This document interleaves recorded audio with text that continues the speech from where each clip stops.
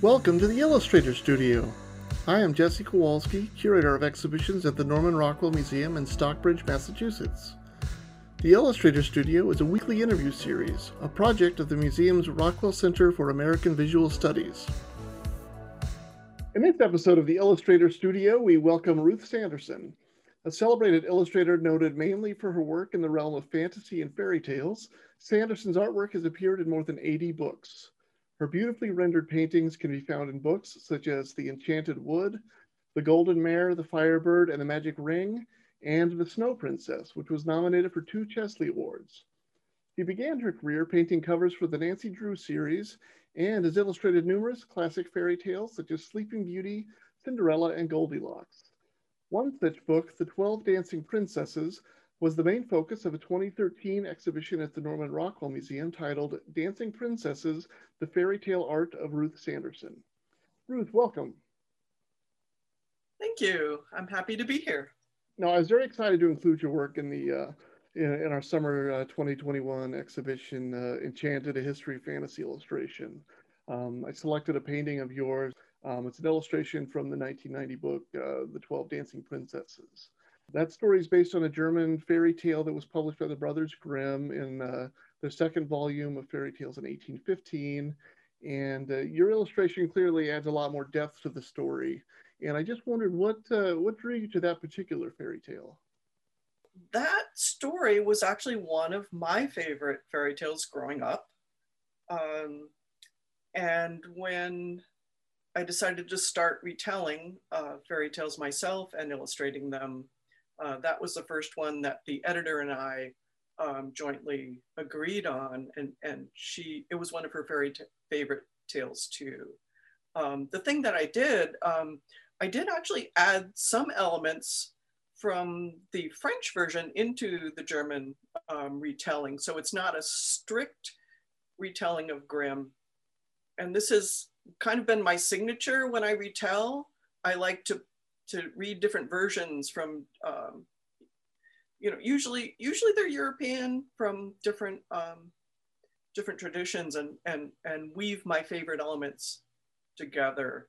So the hero in this story is the French young hero who ends up with the youngest princess, as opposed to the German, which was an old soldier who ends up marrying the eldest princess. And I thought that the modern child listener would relate more to the younger characters. And in terms of the depth of the story, like many fairy tales, it's actually a coming of age story. And the magical woods, which are just an amazing visual element. That's what often appeals to me in retelling a fairy tale, is to find those visual images that will all be able to really expand on and make them look like they are real, like you could walk into those magical woods. And to me, those woods feel like the transition. It's the rite of passage, really, from young women into adulthood. So that's, to me, what is symbolic of this story. And it gives a depth to the story that I think is really important. And as I mentioned in my opening, you've illustrated a number of books based on fairy tales. What is it about fairy tales that inspires you, and what are some of your favorite fairy tales? Well, I did grow up spending most of my free time reading. I was kind of a shy child, and happily, we had in our bookcase at home a copy of Grimm's fairy tales. That was my father's. My grandmother, his mother, was a librarian, so I also spent a lot of time with her. She took care of me sometimes and babysat, and I sat in the library and read books. But that volume of Grimm's fairy tales is just, and I still have it, is just, I just fell in love with them. I could just fly away to a different place. It just, filled my imagination. And what really solidified my love of fairy tales was actually playing at an abandoned theme park when I was young, down this dirt road near my friend's house, a dead end right near the border of a state forest, was an abandoned theme park. I think they opened one summer and, went out of business. But there was a cottage there. To me, it was a cottage of the Seven Dwarfs. And it just made that fairy tale come alive in me. And I've loved it all these years. And what's interesting is I never illustrated it. I don't know, I didn't feel like I was ready to illustrate it, to bring something, new to it or whatever. And interestingly enough, I've been working for quite a few years on a young adult retelling of Snow White and the Seven Dwarfs. And it's called A Dwarf's Tale, which is interesting because the cottage of, I'm more interested in the dwarves than I am in Snow White, although I have to, obviously make it a good story about her too. But my story is called A Dwarf's Tale.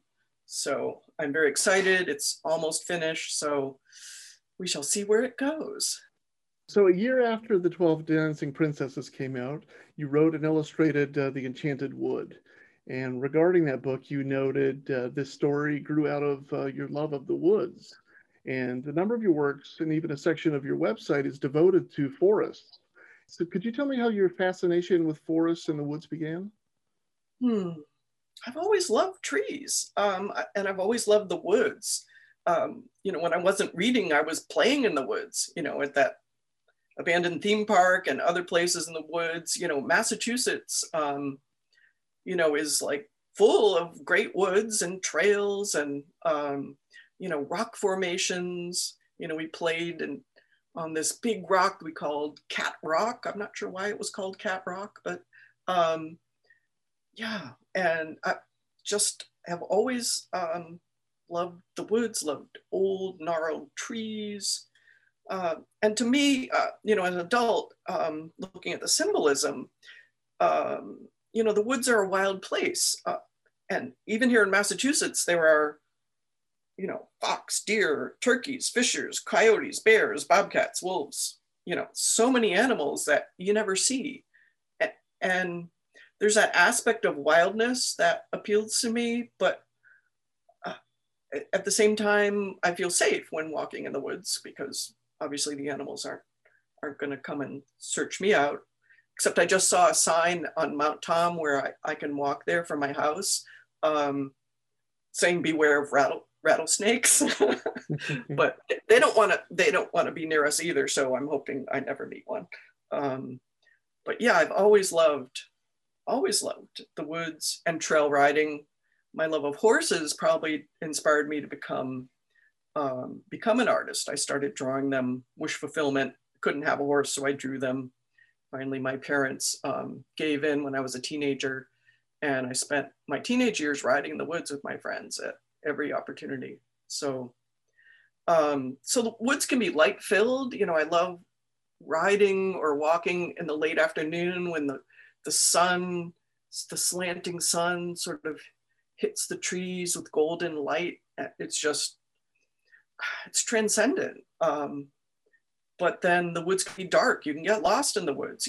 There's just so much symbolism there that, as human beings, it's just, a gold mine of symbolism. So what is your process for creating a painting from start to finish? First, it's up here. It's probably most artists. I'm fortunate. I sort of imagine in living color. I see it in my mind. I see the image, and usually I'll do just a little thumbnail picture. Very small, like 2 by 4 inches, in full value though. Notice it, in all my paintings, you see the effect of light. Maybe that comes from my love of the woods and seeing the light hitting trees and wanting to reproduce that. So, I've always loved, artists that work in that way, and chiaroscuro, where everything is lit in a very dramatic way. So when I do thumbnails, I always pick where the light's coming from. Sometimes I'll do a little sun on the corner. and then draw it in full value, even when it's this little. So I can then, as I expand and do a larger sketch, try to keep that initial sense of the light in the picture. And after that, if there are people, which usually there are, you know, for all my books, I find models and costumes and do photo shoots, you know, set the lights up where, you know, so it's dramatic. And then I do a final drawing. But again, I usually have that very small little thumbnail near me so that I don't lose my initial idea about where the lights and darks are going to be in the picture. And then I do the painting. How long does that take you? Oh gosh. Well, the one that's hanging in the show, the 12 princesses in the golden wood, I believe that took 5 weeks. Wow. To paint that one picture. But I have painted illustrations in 3 days. So it anywhere from 3 days to 5 weeks, really. Depending on the size, the complexity, the style. You know, occasionally I'll work in a slightly more painterly style. My version of Cinderella, I was actually studying an artist, a fine artist who paints beautifully, you know, kind of a little more alla prima.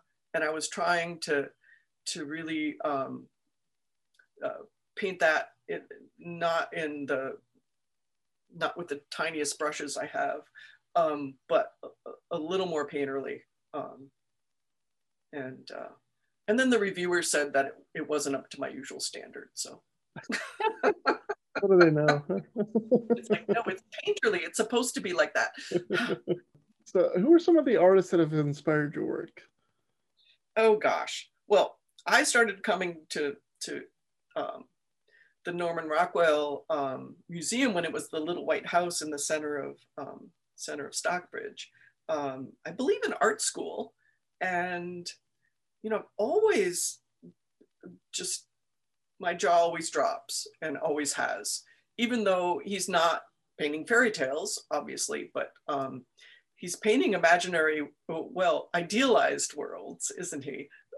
And that was a great chapter in the book that I believe Stephanie Plunkett wrote about how while his paintings aren't strictly fantasy, they are idealized versions of, you know, of what we could be. And in a way, that's in a way what I'm trying to achieve too, is sort of like the, you know, the ideal of trying to reach humanity's highest ideal. It's like, you know, we should try to be good people. Mm-hmm. That's kind of basically it. And we should appreciate beauty as well. So besides Rockwell, you know, I love the Hudson River School landscape painters. You know, I just always go to museums and go right to the landscape section. You know, I love some Russian artists that are landscape painters.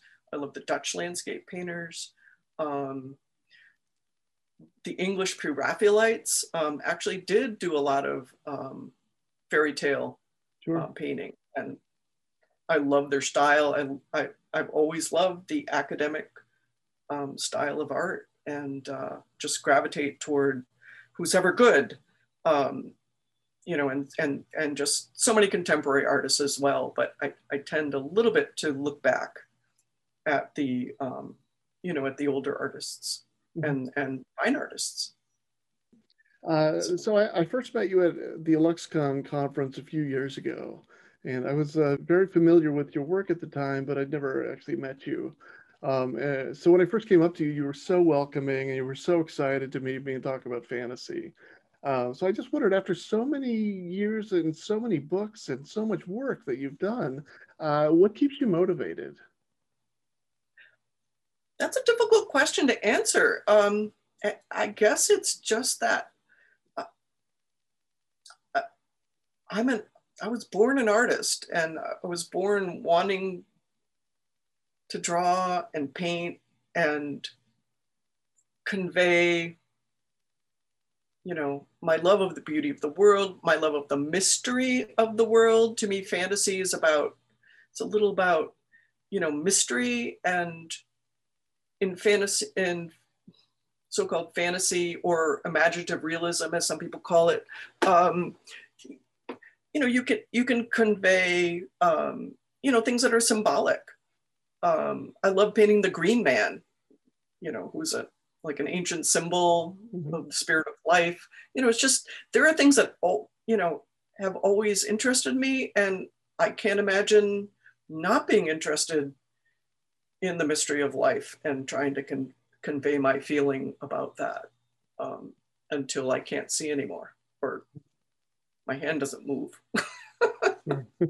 So many of your books pertain to specific times in history. How exact are you in replicating the look and feel of the time periods when you're designing the works? Well, for many of the fairy tales, I'm sort of setting, you know, I've got a library of books on costume. So, you know, often I'll pick more or less an era. I really like the 15th century. That was what the 12 Princesses was based on. And I'm lucky that I connected with a costumer who's also very, very versed in, you know, in the authenticity and studied the history of costume. So she actually created the costumes for that book. You know, I wouldn't have known there were like, you know, 10 different kinds of headgear that people wore in the 15th century. So that the princesses don't all have the little conical hats that you think of, you know, princesses in history wearing. So yeah. So, but I'm not absolutely slavish about it. You know, this is fantasy, it's fairy tale. So, you know, I don't know if anybody's going to go, you know, checking in their costume book to see whether I got every detail correct. But I try to be in the ballpark. A large section of your website is devoted to images of Christmas. So I wondered, what are your favorite memories of Christmas growing up? I lived in the same house with my folks for 18 years before I went off to college. So, you know, we had a big living room, and I remember where the tree was, and I don't know, I had a brother and sister. And yeah, I just remember happy times being with them. And, you know, my mom always made turkey at Christmas as well as at Thanksgiving. And, you know, I loved her cooking, and the smells of, she made steam pudding, which, you know, has a rich aroma. You know, I could smell it now. So yeah, just happy times with my family when I was growing up. And what's Christmas today like in the Sanderson household? Well, we actually often spend it with my sister, and she'll make the big meal because we like to be off the hook for making big meals, and my husband's a better cook than I am, so he usually cooks, and he's glad to give her the give her the reins. Yeah, I do a little decorating, not too much. Actually illustrated and continue to illustrate a series of big collector holiday plates for Lenox, China, and a Christmas theme. You know, sometimes it's just a scene of a covered bridge or what have you, but I'll decorate with them on our mantle. And I have a very, very small tree on a very tiny table, so the cats can't knock it over.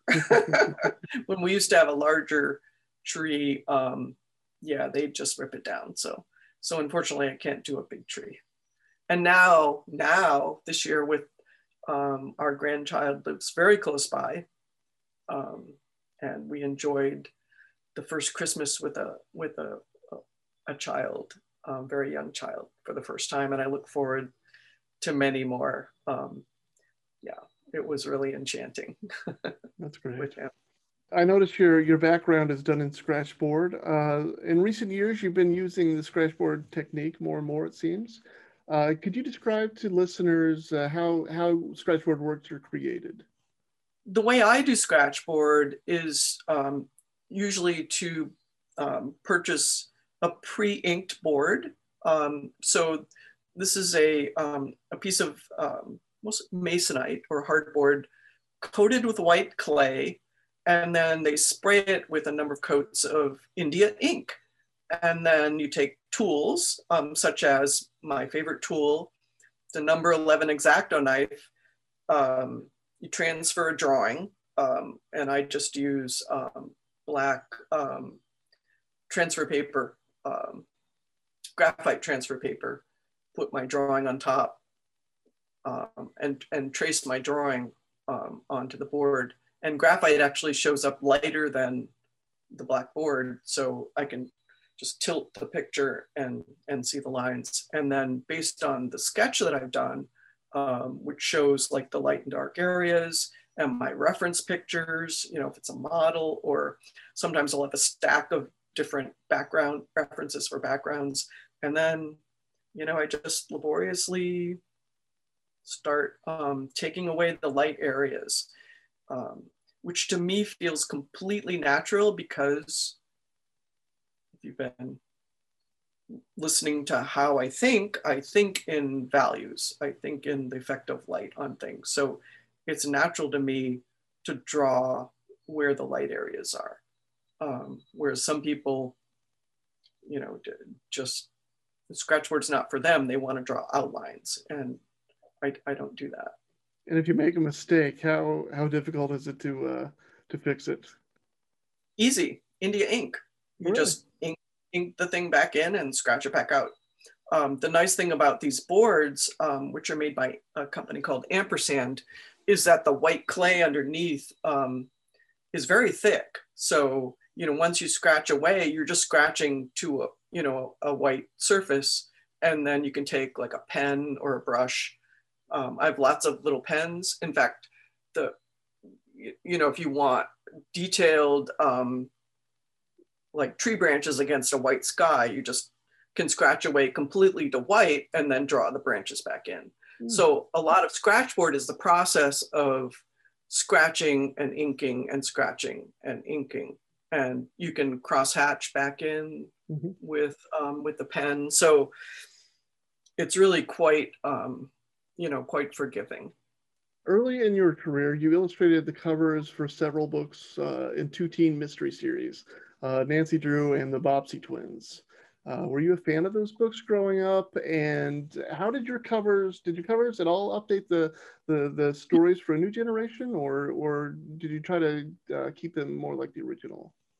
Well, I did read Nancy Drew. I tended to prefer, fantasy, fairy tales, horse stories, but my sister had lots of Nancy Drew books, and interestingly, she's still a reader of mysteries, her favorite genre. But I read all her Nancy Drews growing up. So, and I was a fan. I liked them a lot. One thing you might not realize is that the stories I illustrated were actually continuation of the series. They were newly written. It was a case of it was a new company taking over the series, and they were working with the Stratemeyer Syndicate, who owned the rights to it. So they were given the rights to continue writing the series. And so the stories I was working on were all new, and they wanted Nancy to have, a slightly more current look, sort of current but timeless. So I worked very hard to try to, give them the look they wanted. Since 2009, you've illustrated a series of 16 books titled Horse Diaries, some of which have been written by your daughter, Whitney. What attracted you to the series, and how is it working with your daughter? Well, going back to my love of horses, I illustrated the Black Stallion covers for Random House back in the late 1970s. And over the years they'd asked me to do a number of different horse books. So I actually did quite a few, sort of standalone or series of 2 horse stories for them. And then oh gosh, I'm not sure what year it was. Well, it hasn't been quite 16, maybe about 10 years ago. They offered me the Horse Diaries series, which was written by, I think at that time, they had signed up 4 different writers to write the series. And they had the first, I believe, 4 books planned. And at that time, my daughter Whitney was a budding writer and a very good writer. And I asked them if they, would be willing to look at, another writer for the series. And happily they were. They loved her work, and she became one of the authors in the series. And I believe she might have written the more books in the series than any of the other writers. They did ask her to write a number of five titles in all, but it was fun. And our own horses got to pose for some of the books in the series. So wow. that was especially nice. Until the 1970s, with some notable exceptions, illustration has been a field largely dominated by men. I was wondering if you found it at all difficult to break into the field and maintain a career in illustration, and have you experienced any kind of discrimination in your career? Oh yeah. So I it's interesting you say the 70s, because that's when I went to art school. And let's see, I believe it was early in my final year of art school.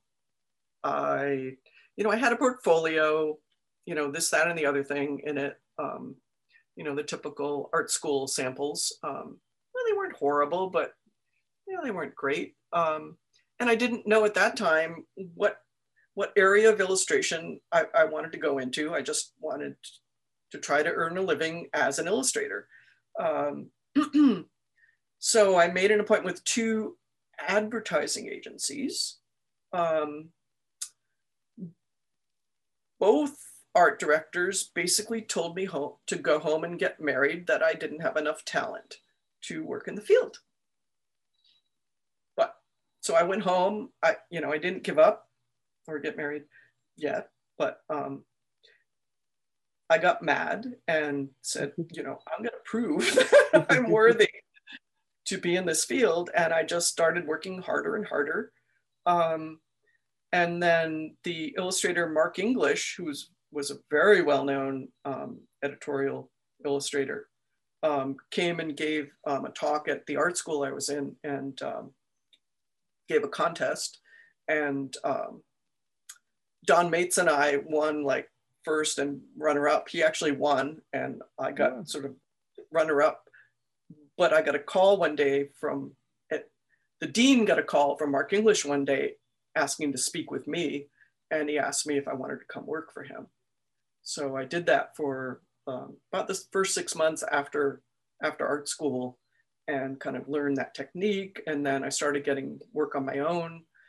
But I also had been contacted or had seen a children's book agent and realized that I really actually liked illustrating things, illustrating stories, more than just, doing an editorial piece or an advertising piece.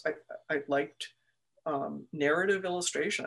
So when she started getting me work, I was very happy to enter into the children's book field, which is actually dominated by women. So in that field, I had no problem at all. Most of the art directors were women, the editors are women, most of the artists are women, with some exceptions, but I think there were plenty of women in that field. So really, there's not a lot of discrimination. Well, that's all the time we have. Ruth, thank you so much for joining us. For more information, check out Ruth Sanderson's website, goldenwoodstudio.com, and our own websites, nrm.org, illustrationhistory.org, and visit the Rockwell Center for American Visual Studies at rockwell-center.org. As always, don't forget to subscribe to be notified for the latest content. This has been a production of the Norman Rockwell Museum.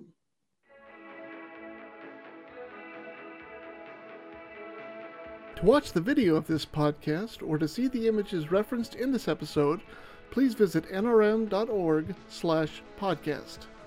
New episodes from the Illustrator Studio are released every Monday. For questions or comments, please email us at podcast@nrm.org.